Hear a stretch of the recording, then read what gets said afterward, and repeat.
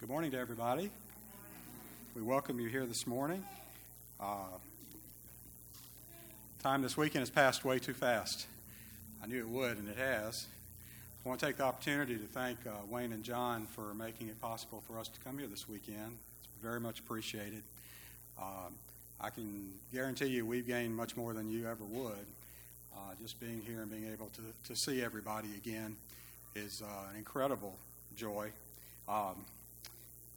I want to say again, it was mentioned earlier, Kathy Palmer, very much appreciate the home being open to us. Lynn and I are very much aware that took an incredible amount of work, and we don't underappreciate what was done. Those that helped you, all that were involved in that, folks that brought food, if you weren't there, you missed an incredible feast and a great time. Catching up with old friends and making some new ones. 23 years ago, this congregation opened their hearts to Glenda and I. This month, first of the month, our second son David had just been born earlier in August, and we came here, and from the very, very, very beginning, people opened their hearts to us in word and deed. And I can tell you that our memories of this place never cease, and it's never forgotten how important that was in terms of a time in our lives and what you folks meant to us, certainly the ones that were here at that time, what you all meant to us. I just want you to know that you've never been forgotten. I can honestly say, and this is not exaggeration, that there isn't a day that goes by that I don't think of you folks. And you always live right here. And so you're not forgotten. And I appreciate those 10 years. They were some of the best 10 years of our lives, and it was because of you. To avoid blubbering and embarrassing myself and you having to sit there being embarrassed for me, we'll move forward. Speaking of embarrassment, what I'm about to do, I don't intend for this to be an embarrassment for these folks. I just know the people here would like to know this and that they would like to get to know you. There's a family visiting here that has moved into the area, the Grimes family. If you're not embarrassed to do so, could you raise your hand? Just let us know right here. Welcome. I can tell you without any question at all, this is a wonderful place to be. And the folks here I know would love to get to know you and meet you and see how any way that they can be of help. And ultimately, thank you for coming our way this morning. And I do want to thank Stuart. In his prayer, he asked God to give me a ready recollection. And I can tell you, recollecting doesn't happen much anymore with me, with this old brain, much less a ready one. So I'm thankful for that, and I hope that I haven't forgotten what I meant to bring your way this morning. Because this is the end of our time together. Rejoice in the Lord always, and again I will say rejoice, and man, the rejoicing that comes from what we're going to talk about this morning is never ending. It's just that we need to appreciate what it is that we have and being in relationship with God. Benny read for us Acts chapter 8, verses 1 through 8 just a few seconds ago, and I had him read that because simply it speaks of a time in the early church where great persecution was going on. Stephen had been persecuted. Saul was leading the persecution. But God still turned all of that into good because the people that were being scattered because of that persecution went off into various areas, one being Samaria that is mentioned in this particular passage. And there Philip preached the kingdom to those that were there, and it is said that they heard the word, believed it, and men and women were baptized based upon what they were hearing. And then it says there was great joy in that city. And I'm here to tell you, when God's word is disseminated and people adhere to it, listen to it, respond to it, there is to be great joy. And that's the thought that I want to leave with you this morning, is the idea of rejoicing in our salvation. It's a common good that we have together, and we can rejoice together in that.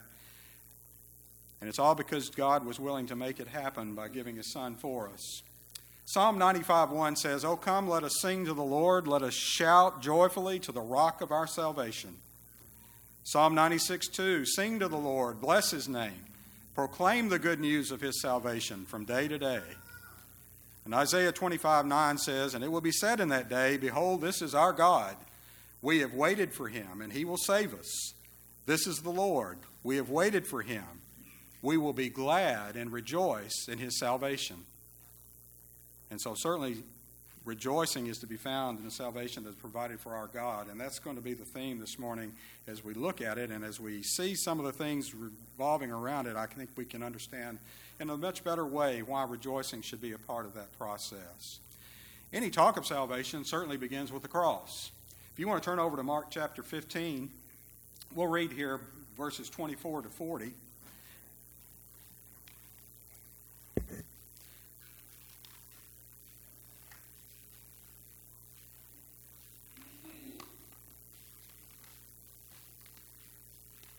You'll remember that the gospel writers indicate to us that Jesus was in great distress as he looked toward the cross. Matthew tells us that Jesus was sorrowful and sore troubled, exceedingly sorrowful, and prayed that if it is possible, let this cup pass away from me. Luke adds that he was in agony, that he prayed at length, and it was as if great drops of blood were falling to the ground as Jesus prayed on that occasion in the garden as he was going to be crucified in just a few hours. As you look at the cross, I think we can understand a little bit about why Jesus would have dreaded it. Certainly there was the aspect of the brutality of it. It's impossible really for us, I think, to really comprehend how utterly awful that was, the death that he died. I began with the fraudulent case brought against him, the fraudulent trial. You remember that a time came during that trial where they blindfolded him, began to spit on him, hitting him with their hands. Prophesy to us, who just hit you? Sent to Pilate. Pilate must not have been a very, very big man because he didn't find anything wrong with him. But he said, I'll make you happy. I'll send him off to be scourged. I'm not going to go into that brutality this morning, but you've heard lessons on the brutality of the scourging. It's just awful. It's just awful. And then they bring him out before the people. Pilate brings him out, and in the Latin, ecce homo, behold the man. And then I cannot imagine the sorrow that must have been felt in Jesus' heart as his own people cried out, crucify him. The death on the cross, as you've, I'm sure, heard on many occasions, a horrible, horrible thing. People would sometimes be on the cross for days. They'd leave them on the cross, animals could come up and do what they do, and the pain involved in it. Apparently, there's a nerve that runs through here that where they would nail them, and when that nerve is hit, it's just excruciating pain. To be hung on that cross in that manner, sinless, brutality of the cross. But I tell you this, and I just came to this conclusion and understanding reasonably recently, because I used to think that the talk of Jesus in the garden and the foreboding in terms of what he was looking forward to, I always associated with the brutality of it, the horror of it, the pain of it. I don't really think that anymore. And I don't minimize what he went through in a physical way, but I think there's something underlying here that is even greater as to why he would have felt the way he felt as he had anticipated what was coming. And that, in essence, would be the shame of the cross. And what I mean by that is there was a great shame that was associated with it, and this is the way that it would have been for Jesus. They would have stripped him, nailed him to the cross, and then he was numbered with the transgressors, remember? Put between two criminals. It's as if he was the chief, too. It being in the middle, that he was the chief sinner on that occasion. Put between those two criminals as if he was a common criminal himself. And then the idea that those that were at that place on that occasion would have the audacity to come up to him and to berate him. Scripture says they wagged their heads at him, just showing absolute contempt for him, blaspheming him. You said you could save others. Come down from that cross, save yourself. What they didn't realize, he didn't come down from that cross so he could save them.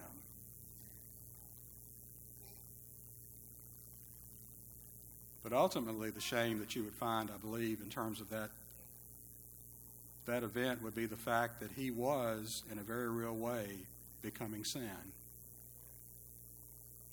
It's hard to imagine, isn't it, that as Jesus hung on that cross, that he was in a very real way becoming the rapist, the adulterer, the fornicator, the liar, name whatever sin you want to name, hung there as a common criminal. He became a curse for us. And the shame that was involved in that. And then when you consider the fact that he would cry out to his Father at the end of it all, "Why have you forsaken me?" Because he realized going to that cross there was going to come a time where the relationship that he had had from all eternity with God was going to be severed for that time period. Because he cannot look upon sin. God cannot. And he was going to have to place the sins of the world upon this Christ for us. And so, reading with me, and when they crucified him, they divided his garments, casting lots for them to determine what every man should take. Now it was the third hour, that would be 9 o'clock in the morning, and they crucified him. And the inscription of his accusation was written above, "The King of the Jews."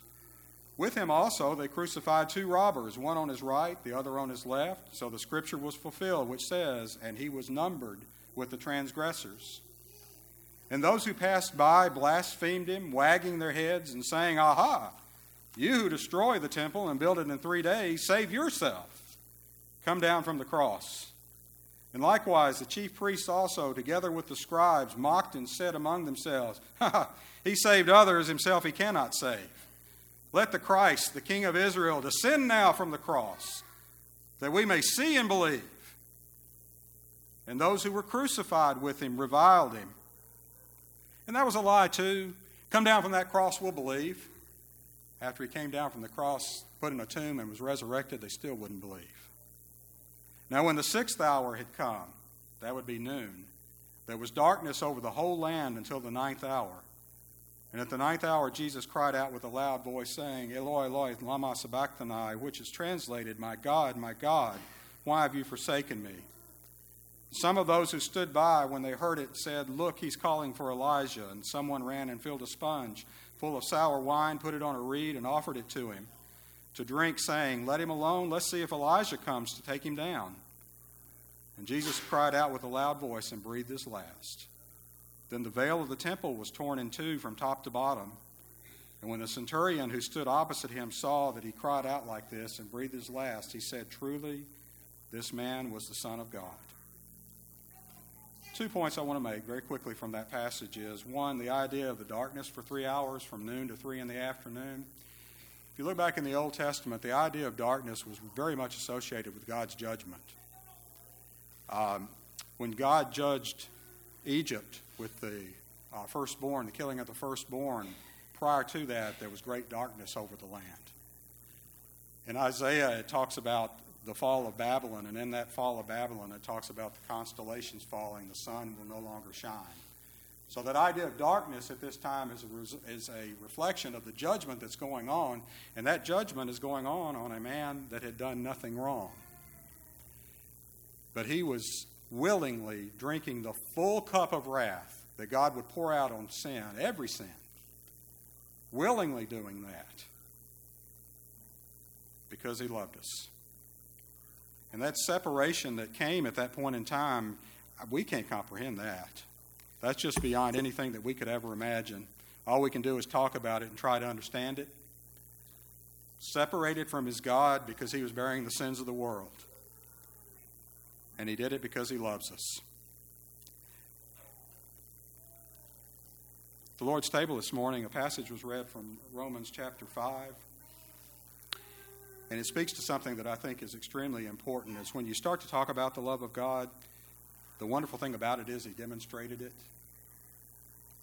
I bet you've had people tell you in your life, "I love you," and you went away wondering if that was really true. God didn't just say it. He demonstrated it. But God demonstrates his own love toward us, that while we were still sinners, Christ died for us. The passage that we know so well, John 3:16, for God so loved the world that he gave his only begotten Son, that whosoever believe on him should have eternal life. That little word "so" is less a word of degree, like I love you so much, as it is a word of process. This is how he loved us. He loved us so much. In this way he loved us, that he gave his own Son. One of my favorite hymns is, "It is well with my soul. My sin, oh, the bliss of this glorious thought. My sin, not in part but the whole, is nailed to the cross, and I bear it no more. Praise the Lord, oh my soul." And there's another verse in that song that many times is not even found in our songbooks. I looked this morning, and it is in ours, but many times it's not sung for whatever reason. But it's actually my favorite one of the whole song. Though Satan should buffet, though trials should come, let this blessed assurance control, that Christ has regarded my helpless estate and has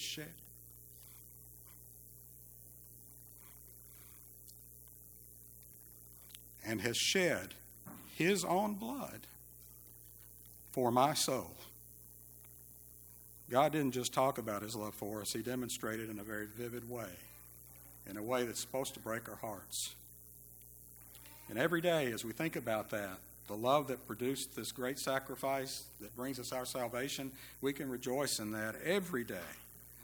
It's interesting the contrast that is made in Scripture between our previous time before we knew God, our lost time, and then our salvation time. The chasm couldn't be any wider. Listen to the terms that are used. For lostness, dead in trespasses and sins, children of wrath, strangers and foreigners, having no hope, in darkness, having not obtained mercy. And then when he talks about salvation, sons of light, accepted in the beloved, children of God, redeemed, Christ in you, the hope of glory, made priests and kings through the blood of Jesus, adoptions as sons. What a contrast that is. What a reason to rejoice, looking at what we were and what we are now through the grace of God. And so it's really no surprise that in the heaven scene from Revelation chapter 5, in the throne room as the Lamb comes forward, there's great rejoicing. They sang a new song, saying, "You are worthy to take the scroll and to open its seals, and you were slain and have redeemed us to God by your blood out of every tribe and tongue and people and nation, and have made us kings and priests to our God, and we shall reign on the earth." And then I looked, and I heard the voice of many angels around the throne, the living creatures and the elders, and the number of them was 10,000 times 10,000 and thousands of thousands, saying with a loud voice, "Worthy is the Lamb who was slain, to receive power and riches and wisdom and strength and honor and glory and blessing. And every creature which is in heaven and on the earth and under the earth, and such as are in the sea, and all that are in them, I heard saying, Blessing and honor and glory and power be to him who sits on the throne and to the Lamb forever and ever." And then the 4 living creatures said, "Amen," and the 24 elders fell down and worshipped him who lives forever and ever. Oh, he's worthy to be praised, brethren. Worthy to be praised. Sacrificing himself willingly so that we might live eternally. And so as we think about the love that prompted it, the sacrifice, I want you to think here finally about the idea of how understanding what Jesus went through, both from a pain standpoint, but even more from a separation from God standpoint as he took on the sins of the world. All of that is meant to give us a great appreciation for God. And in my way of thinking, it is really the only motive that's out there that works for living for him. We're to be motivated to live for God because of what he's done for us, how he sacrificed for us so that we might live forever with him. A lot of you may have good memories of the old show Andy Griffith. Used to watch that a lot. There's a certain episode that really stuck with me because it always made the point in a smaller way, obviously, much smaller way than what we're talking about this morning. But he made the point of how we're to be appreciative of what God has done for us. On the occasion, you remember Gomer. Gomer's at the gas station, and Gomer has inadvertently left an oily towel in a waste bin. Somehow that waste bin, the towel in that waste bin caught fire. A little fire, and smoke's coming up. Just so happened Andy comes by the filling station at that time, sees the smoke, runs in, puts out the fire. Gomer's laying there in his chair asleep. Puts out the fire, and Gomer wakes up, and they talk about what's just happened. And when Gomer understands that Andy had put the fire out, Gomer is overwhelmed with admiration for what Andy's done for him. And in that episode, it's kind of funny. Gomer drives him crazy because Gomer wants to do everything he can for Andy. Shows up at the at Andy's office there. I mean, it gets to the point where, Randy, go, Gomer. It's okay. You paid me back already. But the point would be that Gomer was so overwhelmed with appreciation that Andy had shown up on that occasion, and in Gomer's life, Andy had saved his life. And that just is a little bit about how we really ought to be about our God. Because he's done a much greater thing. He's saved our souls. He's made it possible for us to live eternally with him. And it's that appreciation for that understanding for that will lead us to rejoice in salvation. It'll lead us to seek God. Seek his kingdom and his righteousness. We've talked a little bit about righteousness this week, and in this sense, this is the righteousness that we pursue. We're pursuing obedience to God, not through acts that we think make us any more better for God or make us any more in relationship with him, but we seek out those things because we are so appreciative of what he's done for us, the love that he has already shown to us. The idea is sanctification. Sanctification means you've been set apart with a purpose. And that purpose is to seek first the kingdom of God and his righteousness. Jesus said in the Beatitudes, he who hungers and thirsts for righteousness will be filled. And I ran across this, and this really speaks to, in a very real way, to what I'm trying to get across. The gift of a right relation with the Father through the Son creates a relationship in which we are to be dedicated to righteousness in the sense of obeying the Christ. And though we could never become righteous before God by our own efforts to conform our lives to his will, out of gratitude and love we serve him because he has granted us salvation through the grace of our Lord Jesus. He has pronounced us righteous and reconciled us to himself and transformed our relationship to one of friendship. And since he has made us his own and given us his righteousness, it becomes our privilege to be righteous in conduct. That's the great motivating factor in living the Christian life, is because of what he's done for us. And I'm fully convinced that that's the abundant life of which Jesus speaks to us in Scripture. In closing, in Luke chapter 10, you don't have to turn there, but in Luke chapter 10, we're told about the occasion where Jesus sent the 70 out to preach the gospel. The time comes where they come back to Jesus after the fact. In verse 17, then the 70 returned with joy, saying, Lord, even the demons are subject to us in your name. And he said to them, I saw Satan fall like lightning from heaven. Behold, I give you the authority to trample on serpents and scorpions and over all the power of the enemy, and nothing shall by any means hurt you. But watch verse 20. Nevertheless, don't rejoice in this. Don't rejoice in the power I've given you. Don't rejoice in this, that the spirits are subject to you, but rather rejoice because your names are written in heaven. There's a little book up there. It's got your and my name in it. We're in relationship with God. That is cause for rejoicing. If you're in the audience this morning and you have never come into a saving relationship with God by faith, repentance, and baptism, we offer you that right now. It's really amazing. I mean, right now, you can step forward and you can come in a loving relationship with God and dedicate your life to Him and live your life for Him. And I tell you, it's the only way to live. There is no other way to live to find any kind of satisfaction in this life. When you begin to give self away and live for others, that's real life. And that's what Jesus has called us to, denying ourselves, taking up our cross and following Him. We would love to assist you in making that decision. If you're here and you've had a relationship with God and you think that's fallen by the wayside in some way, the good news is it ain't over. God loves you. He continues to love you. If you need to have proof of that, find the parable of the lost son and find God's response when that lost son comes home. Because God's the father in that parable. He throws a party for him because you were lost and now you're found. If you need to do that publicly, step forward. If you need to do it privately to pray to God that you want to rededicate yourself to Him, we want to encourage you to do that as together we stand and sing.